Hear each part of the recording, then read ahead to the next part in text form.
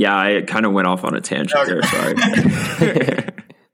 Well, no, you're good. If you use the tubeless one, you're probably fine. Yeah, I mean, I didn't know if it mattered that much. Like, you're just sticking a piece of foam in your tire at the end of the day, right? It's not like it. I don't know. But then I did, when I was installing them, I looked up a video on how to do it because I'd never done it before. And they're like talking about putting a tube in there.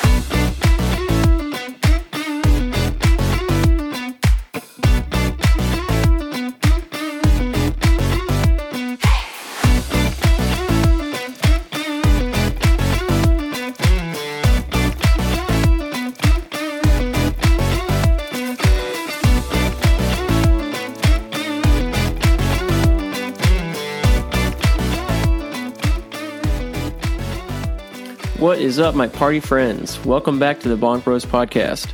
This week on the show, Scott kicks us off talking about his recent podium result at the UCI cross-country mountain bike race this past weekend in Banner Elk, North Carolina. Then we get into a bit of discussion around the Crusher and the Tusher, where Keegan Swenson and Haley Smith came away on top, and Dillis tells us about some of the unconventional rules and formatting that was in place. We'll finish things off with a few listener questions, so please keep those coming. Like your third grade teacher told you, no question is too dumb to ask, and if it is, well, we'll just ignore it anyway, so fire away. Send those questions to @ScottMcGill Jr. and Instagram. All right, that's all I have for y'all today. Let's get this Bonk Bros party started.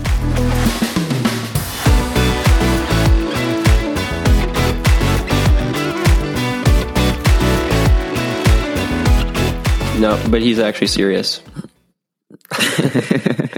So much noise. We're live. You want to say something? All right.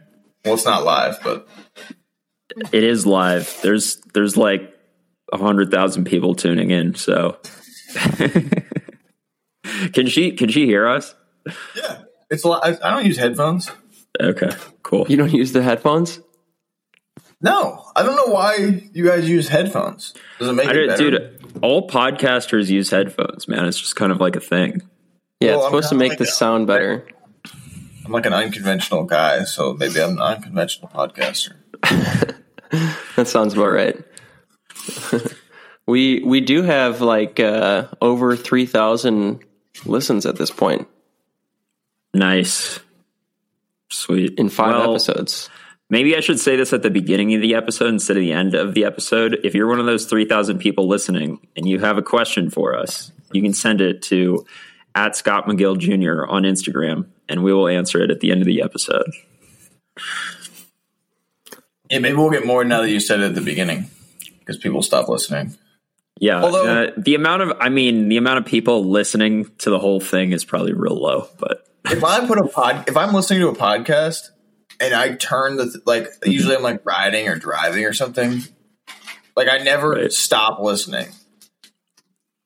You always listen to the whole thing, even if you're bored by whatever they're talking about. Especially if I'm riding, because I gotta take my phone out of my pocket. Okay. I mean, I'll stop listening to a podcast all the time if I just get bored by what they're talking about. It sucks. Oh.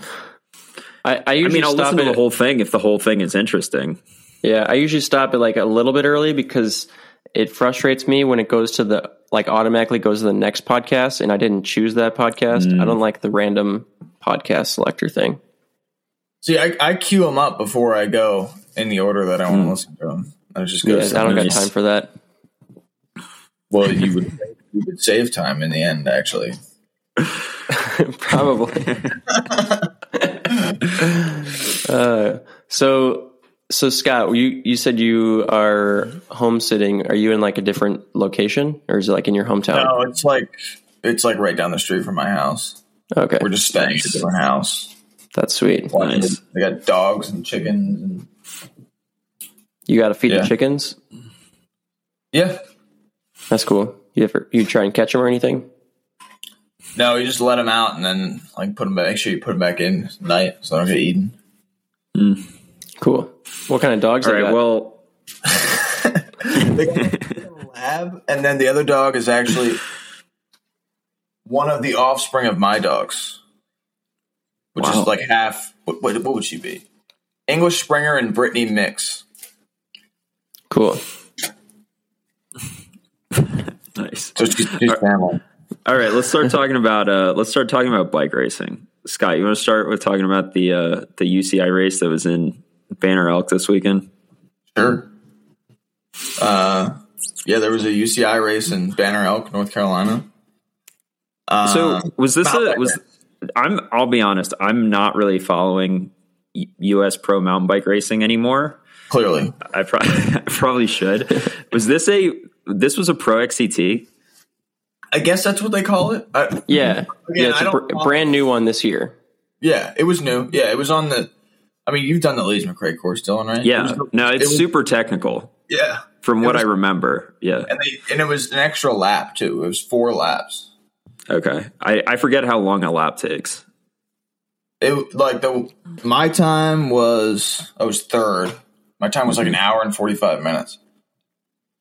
Yeah. So that is long, yeah. It's pretty long. Did we used to do 3 laps back in college? Yeah. Yeah, we did 3 laps. Yeah.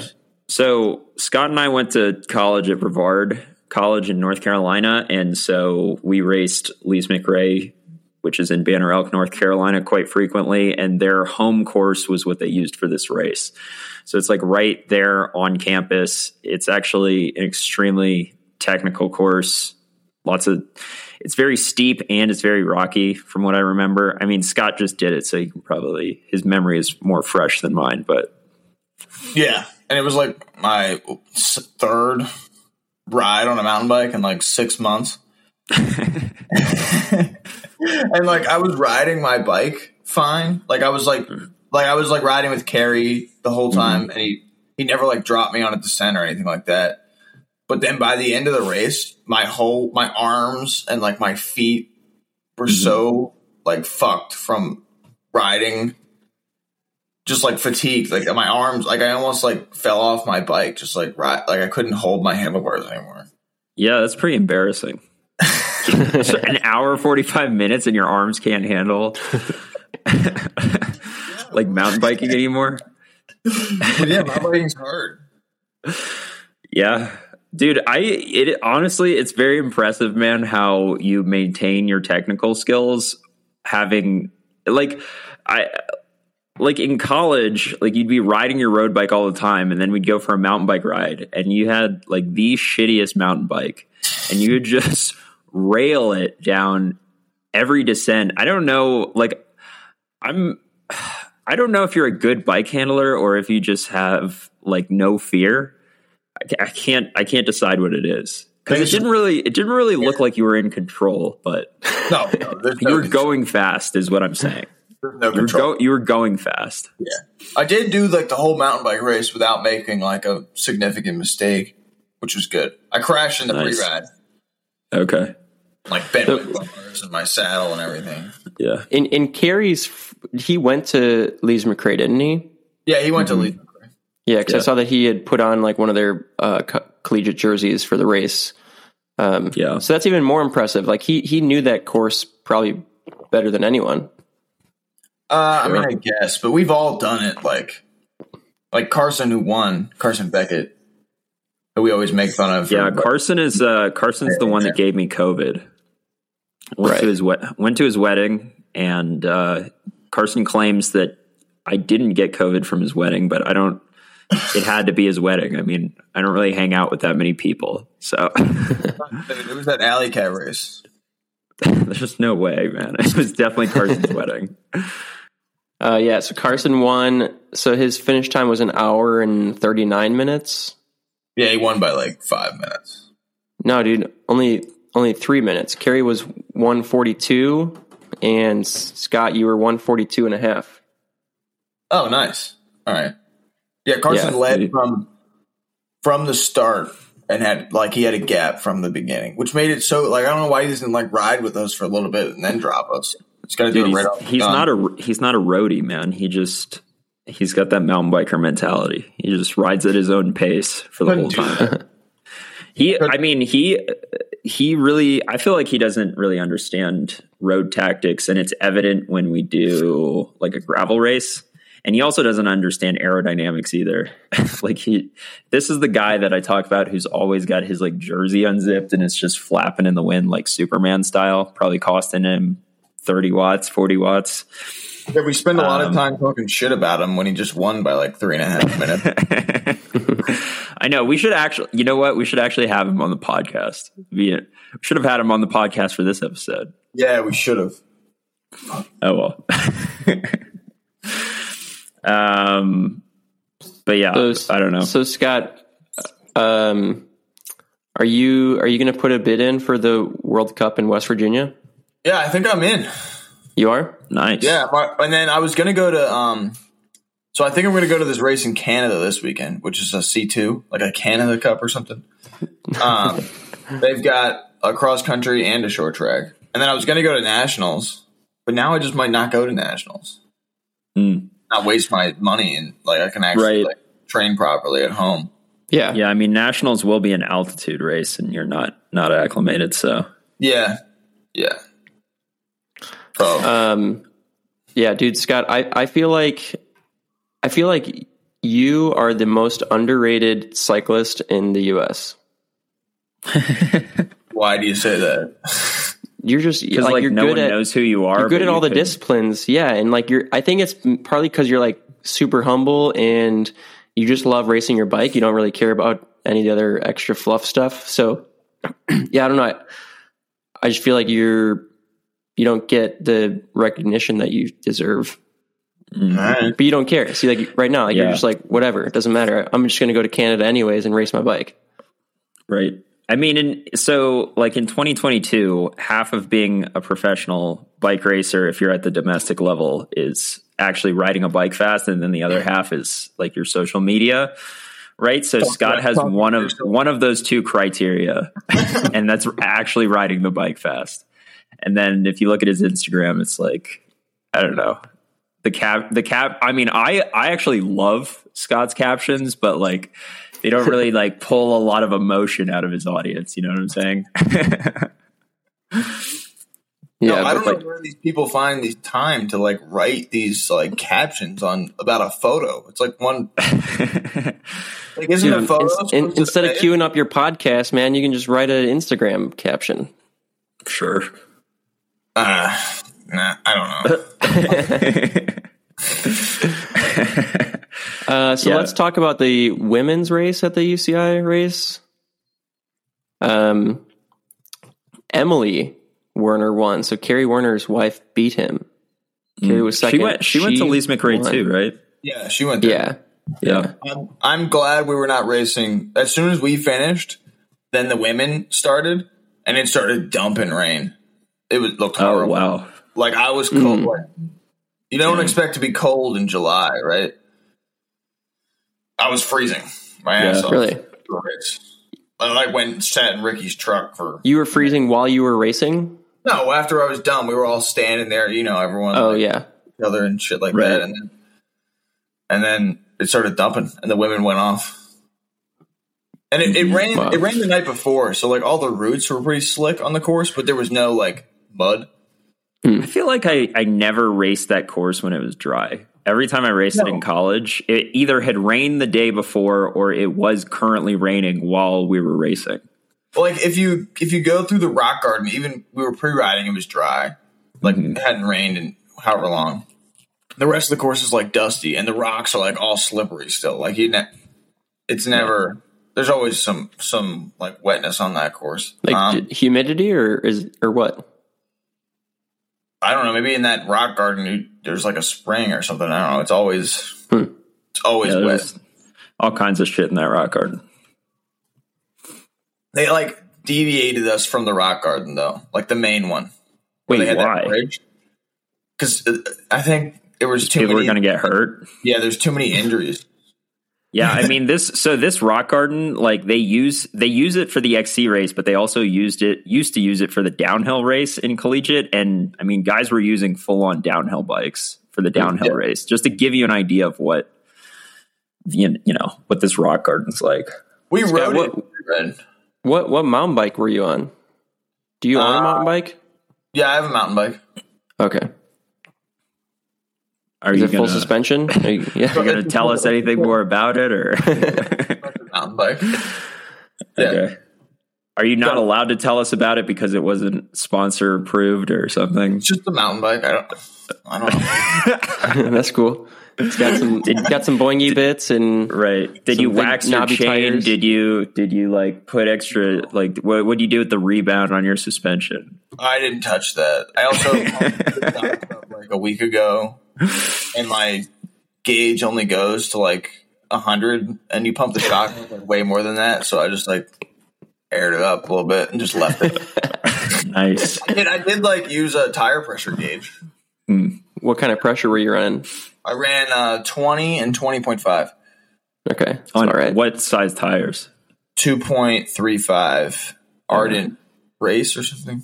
And you had tire inserts? And I had tire inserts. It was kind of high, but like I just didn't want to like break something. Sure. I would have probably run a little bit less with the tire inserts. Yeah. But I would have. I never felt like I could have kept going lower, but I don't know, dude. So we have a group chat with some of our buddies from college, and Scott was like, first of all, if there's any course that you're ever going to run tire inserts at, it's this course. Like, I mean, there's so many rocks, there's so many things to bottom your tire out on. Like, you want tire inserts. And our friend Zach Loudon was like, Scott was like, should I put tire inserts in? And I'm like, is this even a question? Like, obviously, yes. And our friend Zach Loudon's like, oh, dude, just pump the tires up a little more. You'll be fine. No, like pick the insert up when I was putting it. It is a bitch to get in, but like, whatever. What'd you use? Cushcore? No, I used Tannis or something. Tannis tire Oh insert? my gosh! What is that like? Is that like a random Amazon brand or something? So the lightest and cheapest one I could find. Okay, so did you use the one that's like the insert that sits in the rim? No, I don't think so. Did you use the one that's like on the outside that you have to use with a tube? No, it's the tubeless. Okay, cool. So why would I use it? Look, I'm just, I don't want to bash a company too hard here, but like, You do that all the time. All right. So when I got a bunch of flat, I need to say this about Tannis because like they're honestly doing like false advertising right now. So when I got a bunch of flats last year at Unbound, I was like, I need to find a solution that I will not get flats, and then I'll do really well at Unbound because I'll be one of the few people that didn't flat.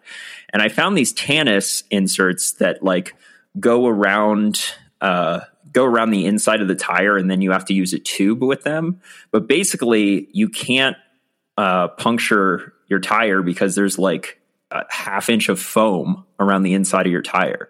So even if you puncture your tire, it's like you're fine. So you put a tube, like, then you put the insert on, and then you put your tire on? Sure. Yeah. Okay. The insert goes in between the tube and the tire, right? Yeah. Right. Yes. Right. And you have to run a tube because you can't do it tubeless because then the air leaks out because there's foam anyway. So I was like, dude, that is perfect for Unbound because you can cut your tire and keep going. Like, it doesn't matter that you cut your tire. So I tried those things out, and I've got a little section of gravel that I'll like test different tires and tire setups on to see what the difference in rolling resistance is. Now, Tannis claims that these inserts improve the rolling resistance. So like make you roll faster. Okay. I think this was like a 2-minute segment without the inserts was like, I don't know. I don't have the numbers in front of me, but it was like 2 minutes and 15 seconds. With the inserts in, it was like 2 minutes and 35 seconds. It was so much slower. And when I extrapolated it out over the course of a 10-hour race, it was like a full hour slower.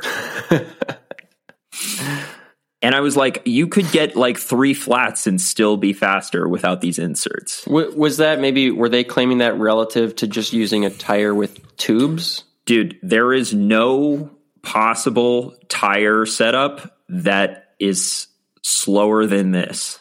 I don't know what they were. I don't know what they were doing that relative to. If they were doing it like relative to a tractor tire, but like No, like there's no tube setup that would be slower than this, right? You could put a butyl tube in there, it wouldn't be slower. Like if you know, like now I know more about hysteresis and like tire rolling resistance, like since I've talked to Josh Portner and done more research on it, and it totally makes sense. Like foam is a very God, I can't forget if it's low hysteresis or high hysteresis. I think low hysteresis. We'll call it anti-hysteresis. All right. Anyway, but like foam, like it's just sapping a lot of energy out of your tire, right? So yeah, it's it makes sense that it would be a lot slower. At the time, I didn't know that, but yeah, I've got a pair of those Tannis inserts in my house because I bought them. I don't know what I'll ever use them for. Maybe if like I'm like bike packing or something. No, dude. Next year when you go to the Oregon gravel grinder, you can use it as a hula hoop. Sure. That's what everyone was doing there, hula hooping. Sure. Or if there's ever like a gravel race where like half the race is like on nails or something. Well, I used like the tubeless one, so okay, you're good. About something I didn't use. Yeah, I kind of went off on a tangent there. Sorry. Well, no, you're good. If you use the tubeless one, you're probably fine. Yeah, I mean, I didn't know if it mattered that much. Like you're just sticking a piece of foam in your tire at the end of the day, right? It's not like it. I don't know. But then I did when I was installing them. I looked up a video on how to do it because I'd never done it before. And they're like talking about putting a tube in there, and I'm like, "What the hell did I buy?" Like, so you looked up the video for the wrong one. Yeah, you looked up the video for the one that's like, but then I was just talking about. Yeah, I bought the tubeless one. It seems fine. Okay. Although you can like hear it when you ride, like it like. Dude, you needed a video to tell you how to put a piece of foam in your tire. I didn't know if there was like a trick, tips and tricks or something. I mean, yeah. It didn't really help because one, he was talking about sticking a tube in there, and two, you just shove it in. Yeah, it's not really that hard, man. Like the foam goes in the tire, and that's it. Okay, it's hard to do. I mean, I use Tubolite, and I'll be honest, those are really easy to put in. Like, I know that Cushcore is hard. I've never used Tannis, like the tubeless Tannis, but yeah. I don't know. If I had something else to complain about, I'd probably complain about that over putting this tire insert in. But like, I'll complain about that. Scott, do you have anything else to add about the race down there? There were pretty small fields. Was the race like in general? Were there a lot of people like in the non-UCI categories? There was like a decent amount of people, not too many. It was like a local. It was basically like a local mountain bike race, except it happened to be UCI. Okay. C2. Do you think they'll do it again next year? Yeah, the promoter was talking about making it a C1 and adding a short track and stuff. Oh, that's cool. That'd be sweet. That'd be cool, dude. If I was like not in Colorado right now, I would have thought about doing it, even though XC stuff is not my jam. Yeah, but it's not my jam either. Sure. Yeah. I would have come down if I even knew about it. Well, that would have been a lot of traveling for you, but I guess. Should we move on to some gravel stuff? Yeah, I guess we got to talk about gravel at least once on this podcast, right? Yeah. Do one of these without talking about gravel? I don't know. No, I don't think so. Dylan's not doing another gravel race for a while, so maybe. Yeah, that's true. That's true. Although somehow gravel just always creeps into the conversation, right? Anyway, so this past weekend was the third round of the Lifetime Grand Prix, and it was Crusher and the Tusher, which when I first heard the name Crusher and the Tusher, I thought it was a pretty dumb name. I was like, I don't know. It sounds like childish. Like he's like, they're clearly trying to say like, oh, it's this race is like a pain in the ass because it's so hard. But the mountain that we were riding on is Tusher Mountain or Tusher Mountain Range or something like that. So I guess it makes sense, right? Crusher and the Tusher.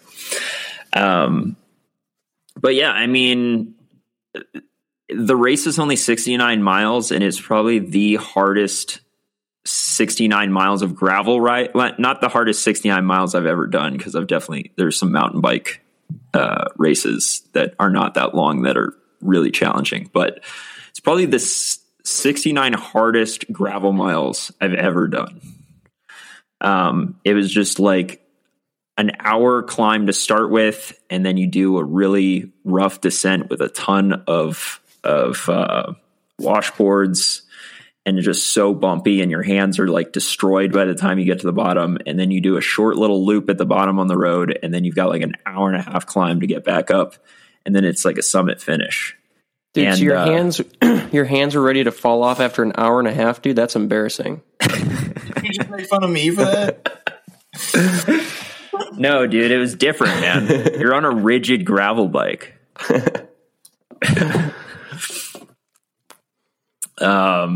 Yeah, no, not even so like, I mean, we were climbing for an hour, and then this descent is probably, I don't know, 5 to 10 minutes. So my hands were ready to fall off after 5 to 10 minutes is what I'm saying.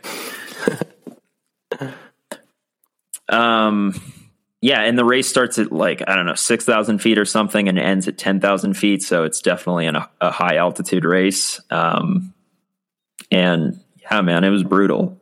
I'll be honest, I wasn't really ready for it. Like I just recently got COVID at Carson's wedding, the same Carson who won the UCI mountain bike race in North Carolina. And,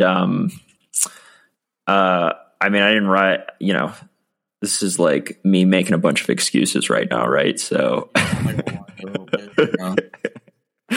so I didn't ride my bike for 9 days and have just been getting back into it. I honestly think that was probably worse for me than the fact that it was at altitude and I wasn't acclimated, but I did what I could. What place did you get?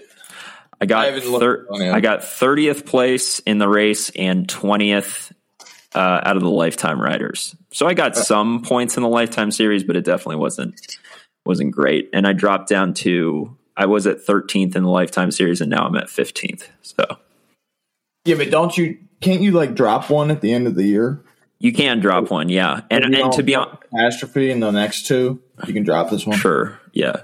To be honest, I thought about not even doing this one, but I was like, if I get a race-ending mechanical at Leadville or whatever, I'm going to be happy that I did this one. So, yeah. Yeah. So Dylan, you were 31st in 4 hours and 42 minutes. Mm-hmm. And Keegan Swenson won in 4 hours and 2 minutes, and he won by 11 and a half minutes. Yeah. Dude, Keegan is he's on a different level. Like it's almost like he's sandbagging doing the Lifetime Grand Prix, which is crazy because like the Lifetime Grand Prix is some of the fastest racers in the US. It's like he needs to step it up to something bigger. I know he's been chasing World Cups throughout his career. And sometimes he does well, sometimes he doesn't do well, but I don't know, man. He needs to go after the next bigger and better thing. He is like, it's not going to surprise me at all if he wins every single round of the Lifetime Series. He's just so strong. He won Leadville last year too. When is Leadville? It's in a month. Yeah. Is it the same time as Snowshoe, or is it? Well, when's Snowshoe? The 31st, I think, of July. Of July. Yeah. So no, it's a couple weeks after that. Yeah, okay. It's a little bit after that. But yeah, I don't know. Keegan's in a different league right now, man. Of course, this is like perfect race for him. High altitude, lots of climbing, but I mean, even a completely different race like Unbound. Granted, he got second there, but he was the first out of the Lifetime Riders, and yeah, and he got second in a 4-up sprint. I mean, it's not like he was right there to win it. For sure. Yeah. Right. Yeah, man. He's in a league of his own. I think there was a little bit and I of feel like he's really found his own, like in these longer races too. So I don't know if maybe that's part of it. Like he was chasing the World Cups for so long, and maybe 90 minutes isn't where he shines. So I don't know. I could see him getting like offers to go do like some classics racing or something like that. I think he's a little bit small to be a classics racer, especially if we're talking about, I don't know, Flanders or Roubaix. I mean, the dude weighs like 145 pounds.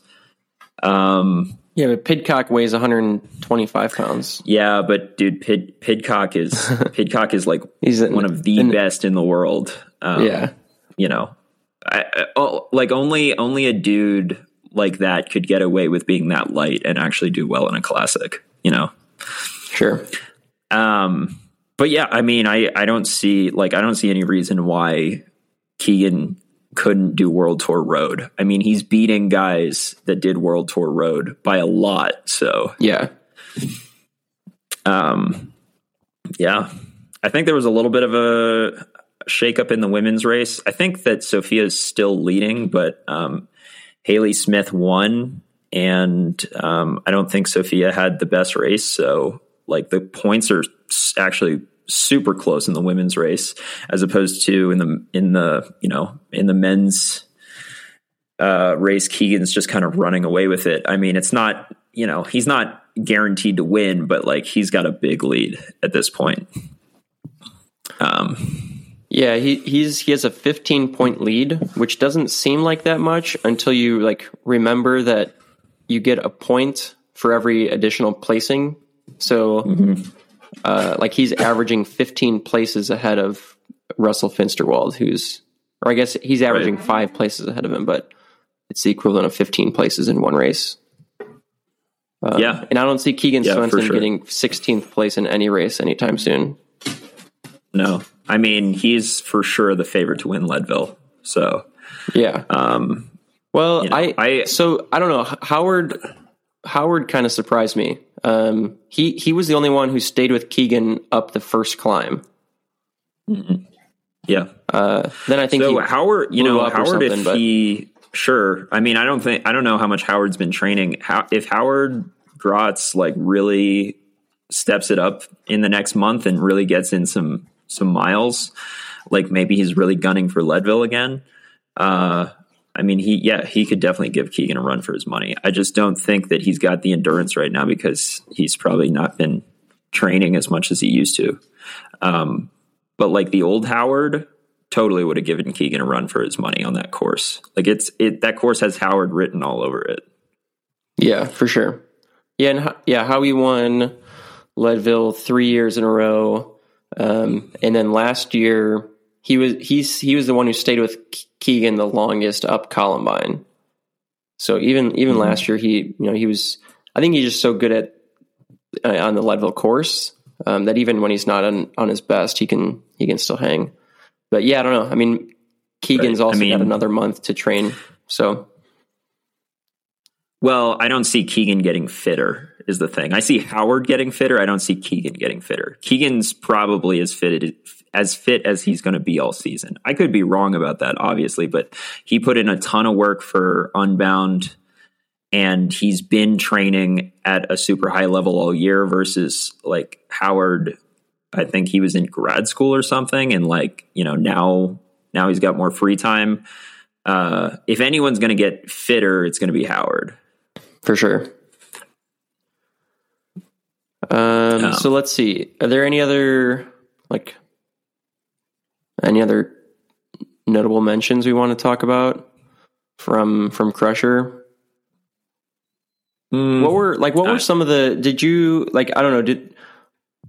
you talk to any of the other Lifetime folks who, cause like there were some guys from the Lifetime series who did not do super well. I'm guessing just high altitude, lots of climbing. Like, did you talk to any of those guys? I mean, altitude always throws a wrench in things, right? So yeah, if you look at a race at sea level, you can't look at those results and say that those results are going to be the same at altitude, because they're not. They're going to be different. Some people respond to altitude really well, and some people don't respond to altitude really well. So yeah, I mean, it's not surprising that the results were kind of all over the place in terms of some people did unexpectedly bad, and some people maybe did better than you would expect that they would. Right. Yeah, like Logan Owen, 56 overall. I don't know if something happened. The race coverage, by the way, was terrible. There was no flow bikes.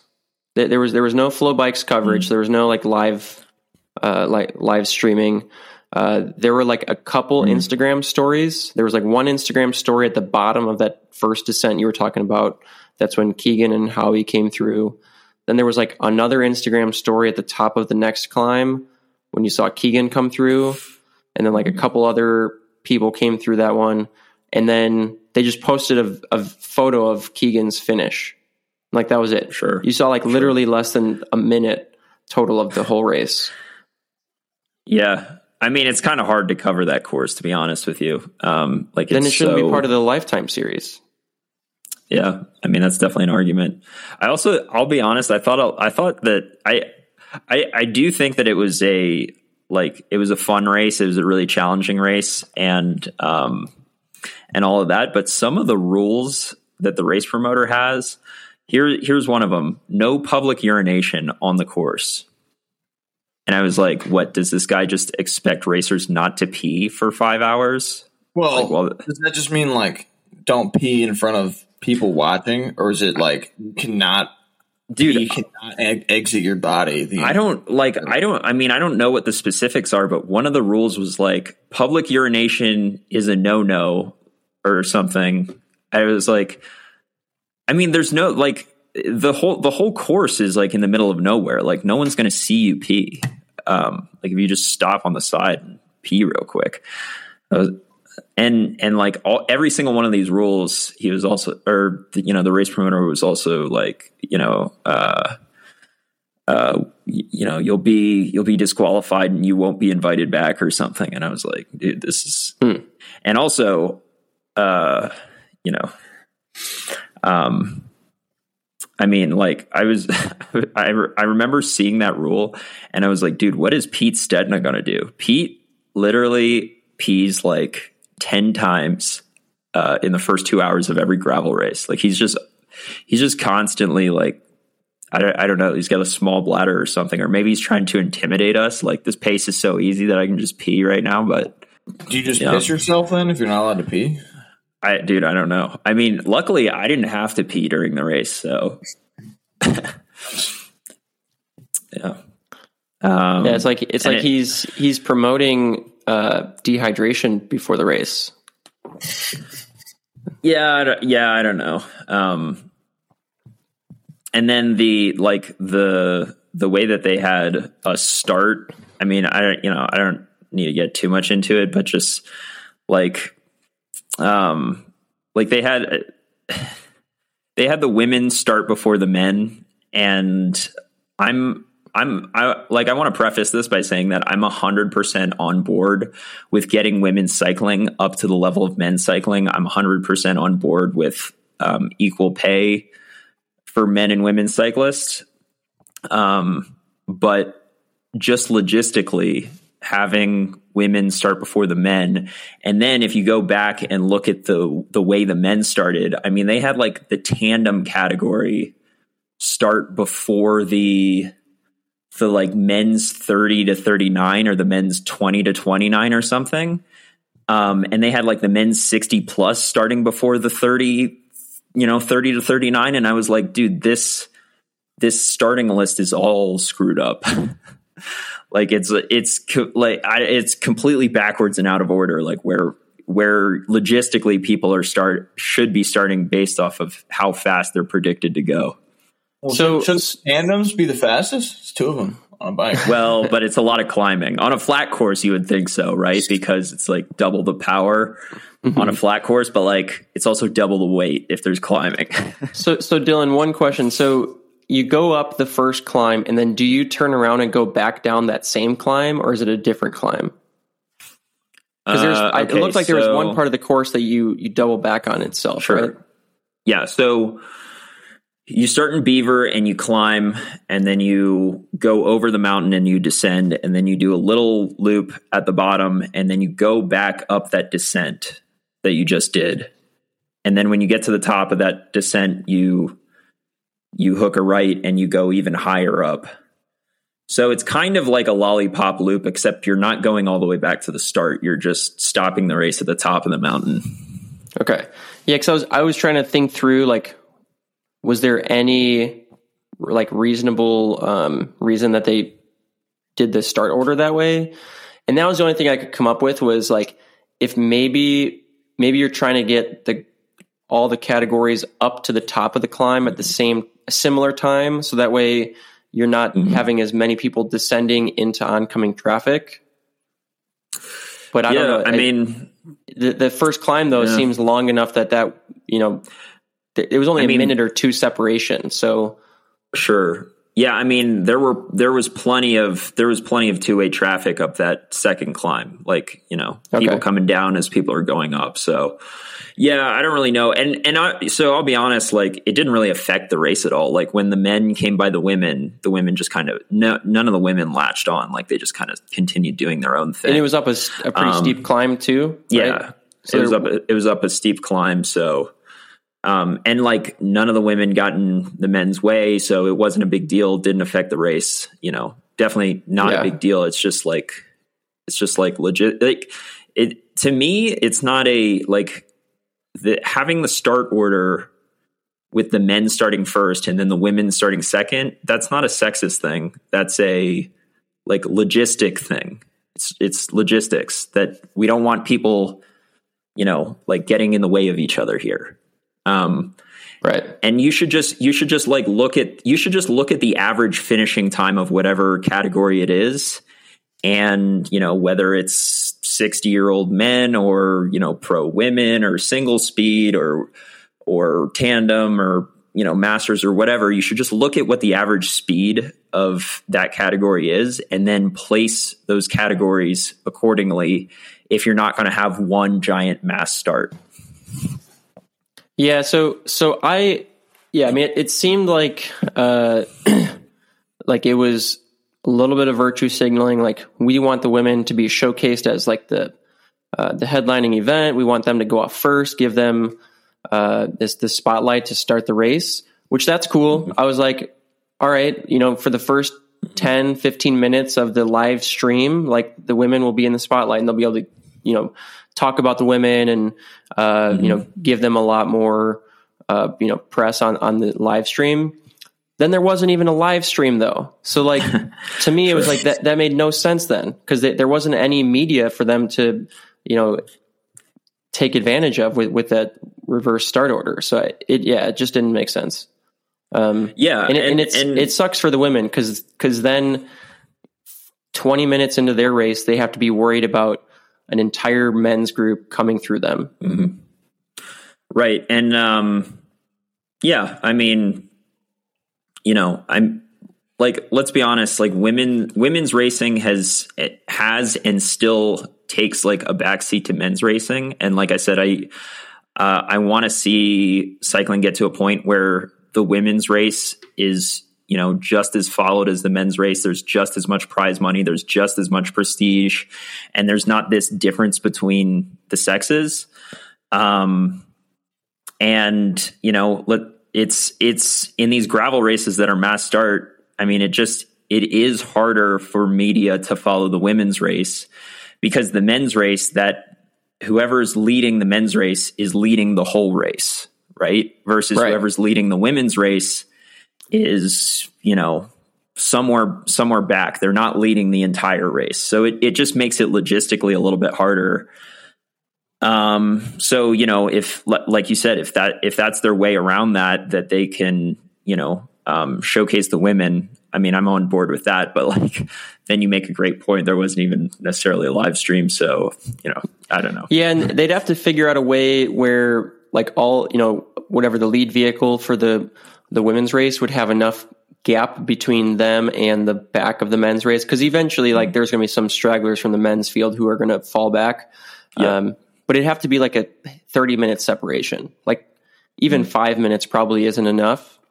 Mm-hmm. And then you could be showcasing two different races going on. And I think that'd be really cool. You could do like split screen and like, here's what's going on in the women's race. Here's what's going on in the men's race. and like really showcase it as two separate races going on. But the way that it's been, taken place so far is it does make it really hard for the women's race, to follow the women's race. And that is a huge bummer for the women. Yeah, we should. What we need to do is we definitely need to get a pro woman on the podcast. One of the women that are in the Lifetime Grand Prix, and maybe get multiple women that are in the Lifetime Grand Prix and see what their take on this is. I know Sophia was talking about having separated starts for the pro men and pro women at Unbound. I personally think that makes a lot of sense. I can imagine. So at this race, it was like such a climbing race that I don't think it mattered. But I can imagine that if they had done something at Unbound where they had the women start 5 minutes before the men at Unbound, like there would be some women that catch on to the men's field as they pass, and there'd be some women that get screwed and don't catch on. And then it's like they're completely screwed. Like some women are drafting off of the men, and some women have literally no men to draft off of. Like they're completely on their own. Right. So, at a race like Unbound, I could actually see doing this, screwing this up even more for the women. It'd be worse than the mass start, for sure. Sure. So, I don't know. We should totally get like one of the women that are in the Lifetime series on to see what their take on this is. Yeah, I agree. That'd be awesome. Any other updates from Lifetime Grand Prix stuff? I think that's about it. Okay. Probably move on from gravel now. Or we can talk about the demise of gravel. Oh yeah, should we? Yeah, let's talk about that. Yeah, so it was announced either over this weekend or maybe Thursday or Friday, sometime like end of last week, that the UCI Jingle GX gravel race, which was the replacement for the UCI Jingle Cross cyclocross weekend race, that Jingle GX race was canceled. And sounds like it was due to low participation in the first gravel race, and then an anticipated low participation rate in the second race. And just with economy and things going on right now, they just couldn't support a low participation race right now. So at least, in the for the US, the UCI gravel racing is over now because there were only two, and the second one's canceled. That doesn't bode well for the World Championships, I'm guessing. Probably not going to get hardly any U.S. riders over there now. Yeah. The first race had a really low finish rate, I guess, too, because it was super hot and the course was challenging. So, those average speeds were really slow. Yeah. So it's a bummer. It's it was a huge cyclocross race that got replaced with this gravel race, and I think there was a lot of initial hype around the kind of transfer of focus from cyclocross to gravel, and now they're not even being able to put on the race, so that's just a huge bummer for them. The race director John Meehan, no Jingle this year. It's a bummer. Yeah. I gotta be honest, I'm not terribly surprised that the US gravel racers have not embraced UCI gravel racing. I mean, when UCI gravel racing was announced, it seemed like everybody was against it, at least in the US. Like people were like, get the UCI out of gravel racing. So, it was a huge motivation for a lot of people to participate in a lot of these unsanctioned, quote unquote unsanctioned gravel races, and even bigger unsanctioned gravel or mountain bike races. There was no governing body, there was no USAC, there was no UCI. They were just kind of standalone events. Yeah, I don't. It'll be interesting to see what happens with the UCI gravel thing. I think that these UCI gravel races are a little bit more popular in other countries, and for whatever reason, they're just not taking off in the US, probably because the US already has such a thriving gravel scene. It's like the UCI wasn't really needed. You know what I mean? Yeah. And Dylan, do you know, is gravel racing in other countries as popular as it is in the US? Like, or is the UCI coming out with a gravel series? Is that kind of a novel concept for some of these countries? Yeah, I mean, I think that. So, I mean, I haven't. So I don't know because I don't live in these other countries, but I think that gravel racing is the most popular in the U.S. I think there are the most gravel races to choose from. I think the most people participate in gravel racing, and so it's not really surprising that we didn't need the UCI. And I don't know, maybe Europeans take UCI racing a little bit more seriously than US riders do, just in general. Yeah, I mean, I think it's the most popular in the US right now. That's not to say gravel racing isn't popular in other parts of the world. I just think there's more gravel races in the US than anywhere else. I could be wrong about that. No, I mean, makes sense. I also don't know what kind of terrain other countries have. Like the US has a lot of gravel roads. I don't know. Some countries in Europe might not have as many gravel terrain, accessibility areas or accessible areas. I don't know. I don't have much else to add. I knew a handful of people. I was probably going to go down to the Jingle GX race because it was only 5 hours from my house. But I don't know. There's not too much else to add there other than UCI gravel in the US is kind of dead. Well, I mean, it's only been 2 races, but yeah, I don't know. It'll just be interesting to see what happens with that. Sure. Sure. All right. What do we have up next? I think if the UCI wanted it to be bigger in the US, they would need to bring the World Championships to the US. That's my take. Yeah, I mean, they were talking about having the World Championship race in the US, and then for whatever reason they didn't. So yeah, cool. Do we want to talk about the tour at all, or should we just move straight to listener questions? We're already at 50 minutes here, so yeah, let's just do the listener questions. Cool. Yeah. All right, I gotta dig it out here. Yeah, we could talk about the tour, but honestly, there's a lot of other podcasts that do it a lot better than us. So, all right, this is kind of a long question. I'll just read the whole thing, and then all right, this guy Ben asks, how much do you think equipment choice does/should vary between amateurs and pros? Like in gravel, do aero bars make even less sense for amateurs based on performance loss when not using them? On the road, I've also heard the argument that endurance bikes are actually faster and more optimized for less aggressive non-pro riding, as the bike will fit better and generally be running more within its design window.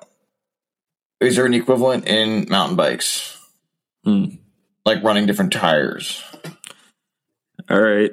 Yeah, I don't know, Scott. What do you think? Scott's just shaking his head. I've never thought about it.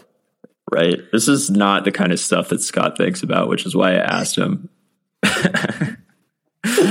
I mean, so if we're talking about aerodynamics, the faster you're going, the more aerodynamics matters, right? So if you are a pro, you're going faster than an amateur, so the more aerodynamics matters for you. So would aero bars or an aero frame or an aero helmet or aero socks or anything aero, would that matter more for a pro than an amateur? Yes, it would. As far as like, I don't know, mountain bikes and other equipment, I can't think of a reason off the top of my head why certain mountain bike equipment would matter more for a pro than an amateur, other than the fact that pro races tend to be won by small margins, right? So if you're trying to win a pro race, perhaps you should care about these margins more than an amateur. But we're on a mountain bike, like a pro rider, a more skilled rider could handle maybe like a faster tire with less tread, and they can go the same speed on a trail. Whereas an amateur rider needs that extra grip in order to like make it down the trail. Sure. Right. Yeah. And you can even say the same thing as far as like suspension setup. The pro is probably going to be able to get away with a little bit less suspension or, different tuning than you know the amateur, you know, that then would be, you know, ideal for the amateur racer. You know, or things like dropper posts, you know, it's still pretty split, like in UCI World Cup mountain bike racing, whether guys have dropper posts or not. It's definitely become a lot more popular, but I would say it's probably close to 50-50 guys with droppers versus high post. But I would bet that in 5 years, it's almost 90. It's like 95% people have droppers. Yeah, I could see that. Because if you look back 10 years ago, there were a lot of people running 26-inch wheeled hardtails, right? And now, you know, with few exceptions, almost no one uses a hardtail, and people are certainly not using 26-inch wheels anymore. So, right, I think some of these trends are slow to catch on, partially because bike racers tend to be weight weenies, and anything that's going to add weight to their bike, you know, that includes aerodynamics, that includes dropper posts, that includes bigger wheels. All of this stuff may make you faster, but it's making your bike heavier, right? So, you know, people are like, I don't know about that. I'd rather have my bike be a pound lighter, you know? Yeah. But I would say just a general rule of thumb, and I don't know, sponsors and companies probably don't want this to be the case, but your everyday amateur probably should not replicate the bike setup that their pro idols are riding. So that goes for the road, that goes for the mountain bike, that goes for gravel. You know, their bikes, the pros' bikes are probably going to be more aggressive. They're also going to be out on the course for shorter duration. So, you know, if you're doing a 100-mile gravel race, the pro is going to be out there for 4.5 to 5 hours. The average amateur might be out there for 6.5 to 7 hours. So that's a lot more time to be spending in an aggressive position. As far as like the aero bar thing, I think for amateurs, it actually makes more sense, not from an aerodynamics perspective, but from a just comfort and ergonomics perspective. Like they're out there for, you know, at Unbound for 15 hours. Like sometimes you just need to lay down on your bike and pedal in a comfortable position. But as far as like for aerodynamics, I don't think, like you're talking about, Dylan, it's not going to be as effective as it is for the pros. You're probably also not going to spend as much time in the aero bars relative to, you know, the time that the pros spending in the aero bars.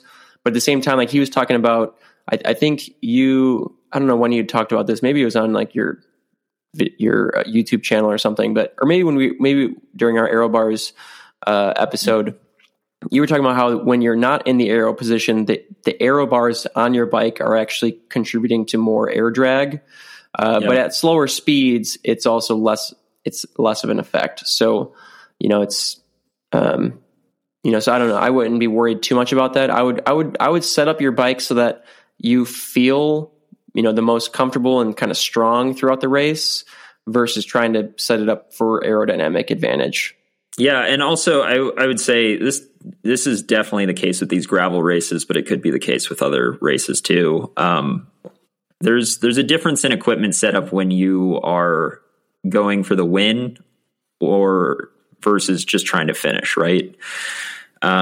Like lighter tires, you know, carrying less water, trying to be more aerodynamic, et cetera, versus like just trying to finish, like, you know, saving 200 grams on your tires is probably not worth potentially getting a flat. For sure. So, yeah, I think that's super relevant in mountain bike too. You know, a lot of times, like the cross country racers, even now you're seeing a lot of them run like 2.35, 2.4 tires. But then you'll go to like the amateur field and you'll see a lot of guys still, and girls too, still running like 2.25, like smaller tires, thinking that those are faster. But 9 out of 10 times, if you just run a little bit bigger tire, lower tire pressure, getting better traction, less chance of flatting, like that's going to be, you know, better setup. All right, Scott, what's next? That's like the only question we got. You said there were 2 questions. Oh, did I say that? I thought that's what you said yesterday. No. I mean, this guy asked like a couple weeks ago. We should have talked about this last time, but I don't know, you were confused about this, is like why people are competing in both amateur and pro nationals on the road. Oh, yeah. Makes it really confusing. Yeah, it is a little bit confusing. So do you have an answer I don't what? know. Scott, you're the one who needs to answer this. Well, USA Cycling is charging $160 an entry fee. I think that's why they have both. Sure. Yeah. That's like the only good reason I could see. Yeah. Like, why don't they just have one race where, and if you're an amateur, the first amateur is crowned the national champion, right? Amateur national champion. Right. So what, like, this is the thing with domestic level bike racing is like, where is the line between amateur and pro? There is a line. What's the line? If you're a part of a continental team, you're technically a pro. Okay. Sure. So I guess the line exists. Yeah. Yeah. The line exists in road racing for sure. Yeah, but I mean, even with that, though, like typically, like when you think of amateur versus pro, you think of like the pro, like this is their profession, this is their job, versus the amateur, this is just like maybe it's like their hobby or something like that. Like they have another full-time occupation.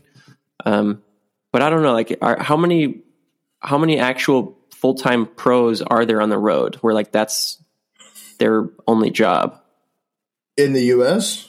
Yeah, because even if you go to some of the the bigger crit races and stuff, it's not like it's only the pros who are competing for that money. Like the amateurs, if they win the race, they get the same payout that the pro would have, right? Yeah. They're just not getting paid to be there, maybe. Yeah, maybe. But then, like, there's probably guys on amateur teams who are getting paid.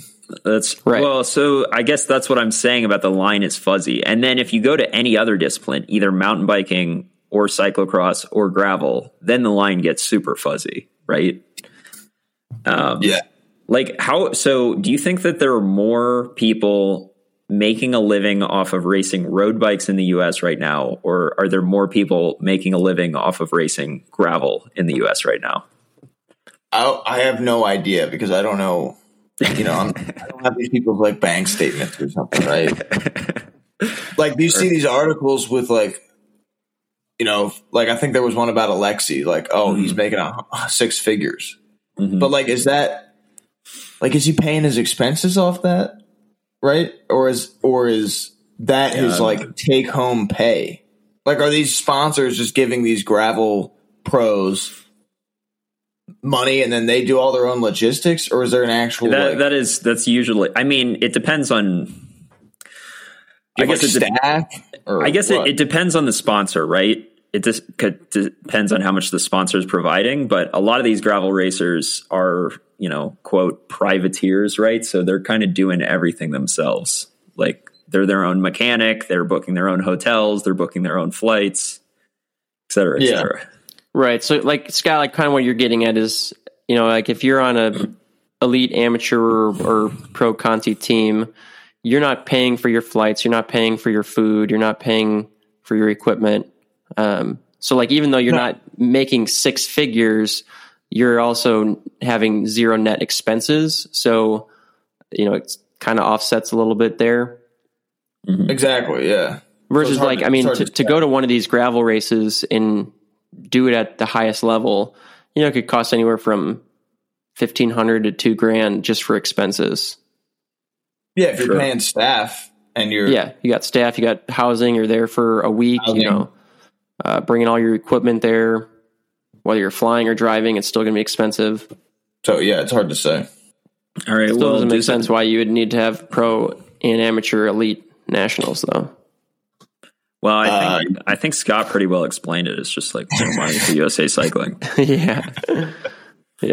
Well, also like amateur nationals is like junior nationals, so all the junior races happen then, which makes sense.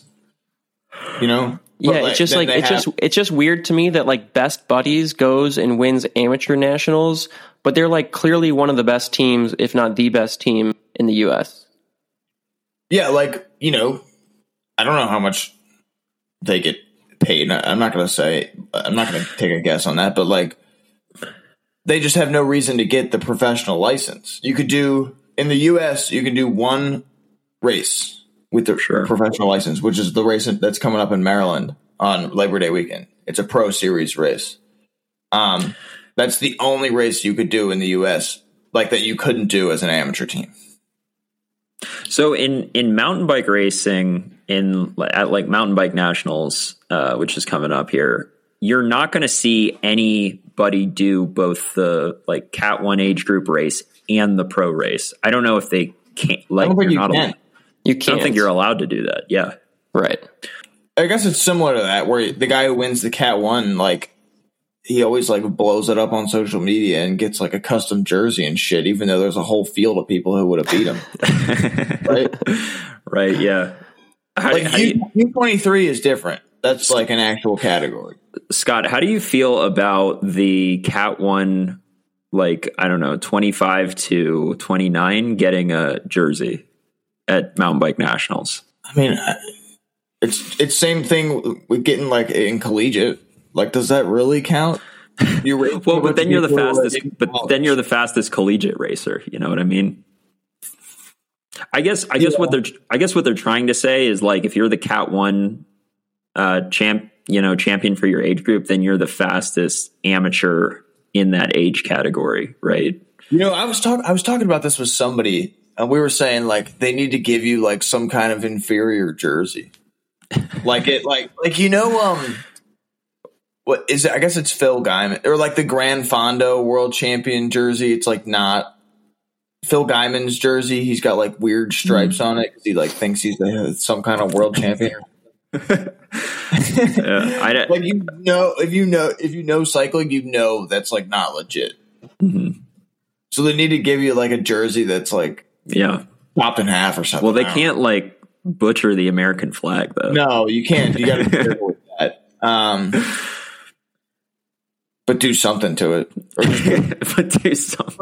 just put like amateur on it. Just says amateur. Right. Okay. Or age group. Yeah. Like Adam, you're like confused and you like know cycling, right? So imagine somebody who's like doesn't know what's going on. They see a national champ jersey and they're like, oh, it's national champion.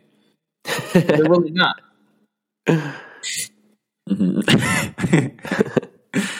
Well, they are the national champion for like the amateur, like the amateurs, 25 to 29. Yeah, should that count? Yeah, I mean, I don't know. Yeah, and again, it goes back to like what is a pro, because you could say you could argue like, oh, these amateurs, like this is just something that they do like on the side for fun.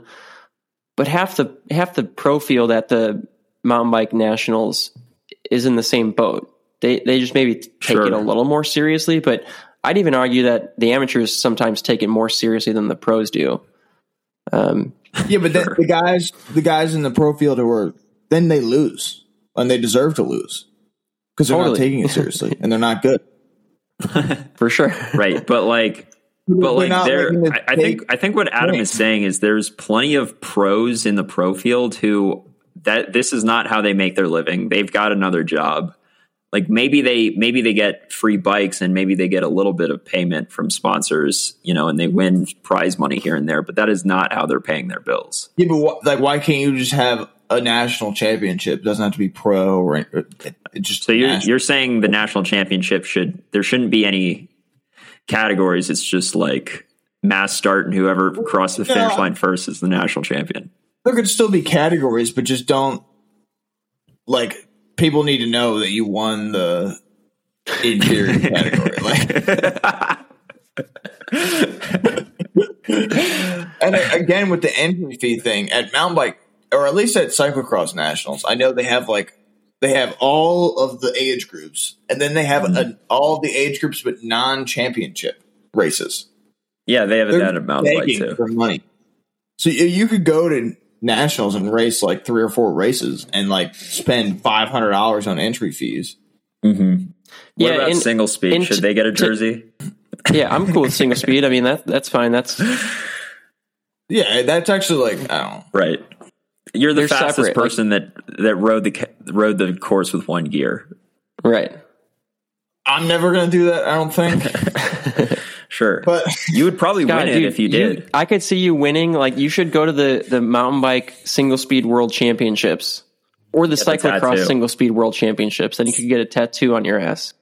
No, don't do it on your ass. Do it on your like forearm. Make sure people see that. Yeah, or your neck.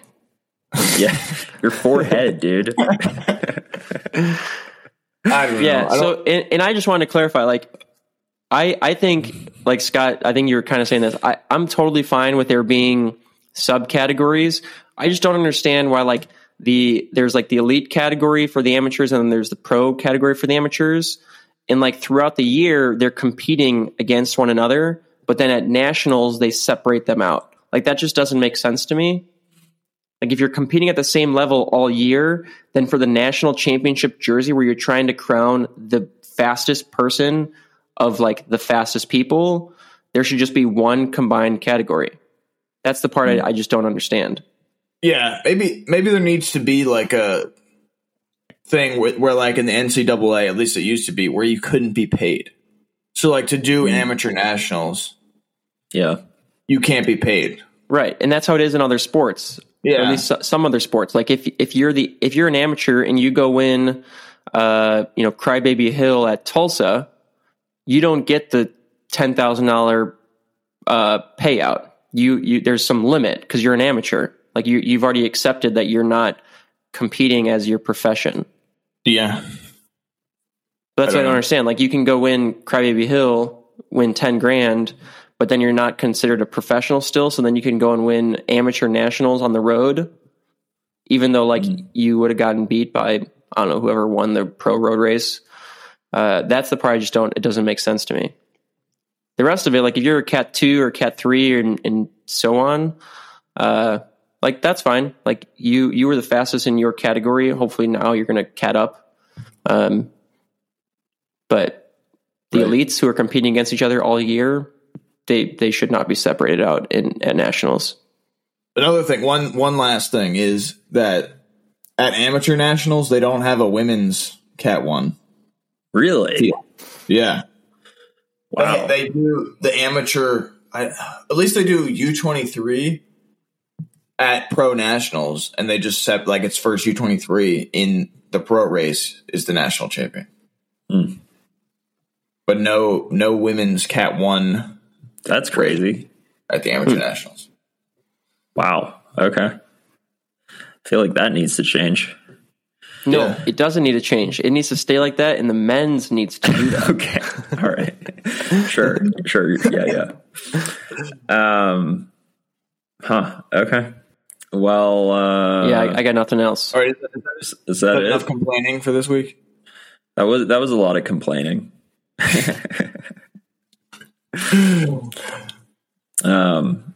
Cool. All right. Well, hey Dylan, so send your questions to Scott McGill Jr. Dylan, so you what were you going to say? You put a sneak peek. You got a new bike that came in. Did you not bring a mountain bike with you? Yeah. How did you ride in Grand Junction the other day? No, I brought a mountain bike with me. So if you made it to this far into the podcast, then you get to know this information and nobody else does because they weren't patient enough to sit through the whole thing. Glad you brought this up, Adam. Okay, so the new bike that I just got that I gave a little sneak peek on Instagram is a mountain bike, and it's a hardtail that I plan on using for Leadville and Shawamagan. Did I pronounce that right? Schwamigan. I pronounced it so horribly in my YouTube video about how I was going to train for the series, and I got so many comments from people like telling me how to actually pronounce it. So I probably still pronounce it wrong, but I think those two races, a hardtail is probably better. I haven't actually ridden the course on either one of them, so I don't know, but no, I've got a full suspension with me. And now I just got a hardtail. So now I've got two mountain bikes with me. And I plan on building up the hardtail. And I mean, I've heard people say that a full suspension is actually better at Leadville because it's bumpy, but I'll be honest, like asking people what equipment to run. I feel like half the time I get to the place, this is particularly bad with tires for gravel racing. Like I'll get to whatever race and I'll be like, yeah, what tires should I run? And somebody's like, oh dude, like 38s, man, like 38 slicks. And then I get there and I'm like, dude, I wish I had a freaking like 42 with knobs. Like this is gnarly terrain. Or like somebody will be like, oh dude, hardtail for that race is fine. And then I'm like, this is so bumpy right now. Like I wish I had a full suspension. I don't know. People's recommendation about what equipment to run, I kind of take it with a grain of salt at this point. So I've got both the full suspension and the hardtail. I'll check out the course and make a decision. Adam, I know you've ridden the course. What do you think? Yeah, so I did it 5 years ago on a hardtail, but that was also like one of my first mountain bike races. And I only owned a hardtail. I'd never even ridden a full suspension bike. So I'm kind of using that experience with a grain of salt. Last year I rode 40 miles of the course, which is equivalent to 80 miles of the course because it's an out and back. I did 40 miles of the course on my gravel bike. And the whole time I was like, wow, you could totally do this course on a gravel bike, except for I didn't do Columbine, which is like the hardest climb and the hardest descent. Sure. So like other than that, like, and I rode all the power line climb. I didn't do the power line descent. So like maybe that'd be a little bit different too. But you know, like the gravel bike was it was, you know, super smooth roads. I mean, there was a little bit of chunk on some of the climbs, and some of the descents. I still don't think a gravel bike would be faster, but you could do it on a gravel bike. So I'm going to run a hardtail this year. To me, it's like kind of the in-between bike. It's for like my hardtail is 2 pounds lighter, which is like not insignificant. Like that's 10%. So like, I don't know, it's 10% of my bike weight. So like, I don't know, I'm just going to run the hardtail and hope for the best and see what happens. Keegan won it on a hardtail last year, but Howard won it on full suspension bike the previous 3 years. So it's hard to like look at the winners and be like, what are the winners riding? I would imagine Howard probably had access to a hardtail if he really wanted a super light hardtail. For whatever reason, he was on a full suspension bike. But yeah, I think 95% of the course, the hardtail is probably the right bike.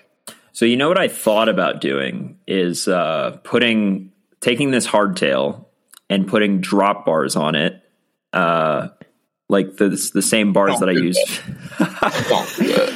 It's the same bars that I use for gravel racing, right? So it would kind of be a hybrid between a gravel bike and a mountain bike. I mean, basically all the other components are the same as when I'm on a mountain bike, except that I have like gravel drop bars. Yeah, people have done that. So do you think that would be faster or no?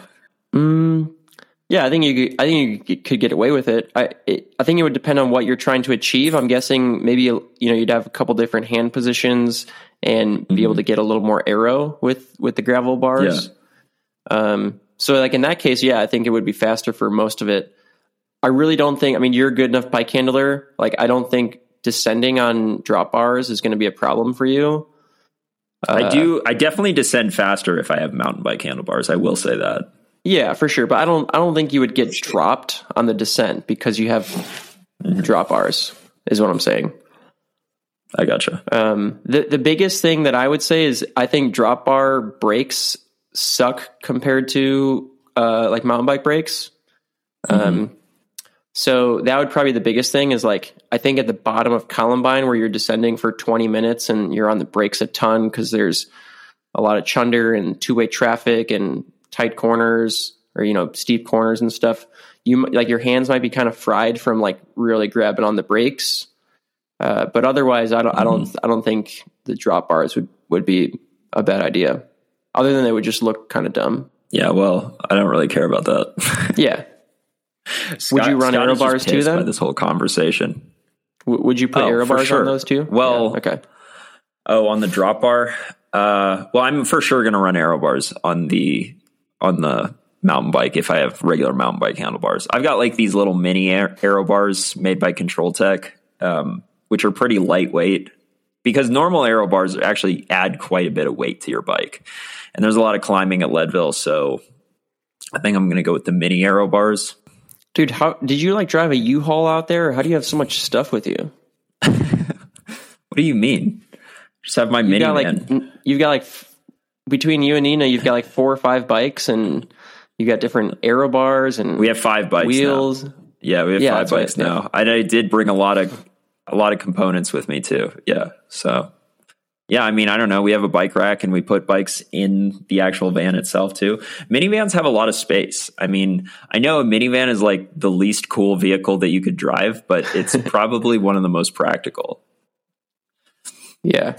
I'm trying to sell I've got a Toyota 4Runner. I'm trying to sell that and replace it with something more like fuel efficient.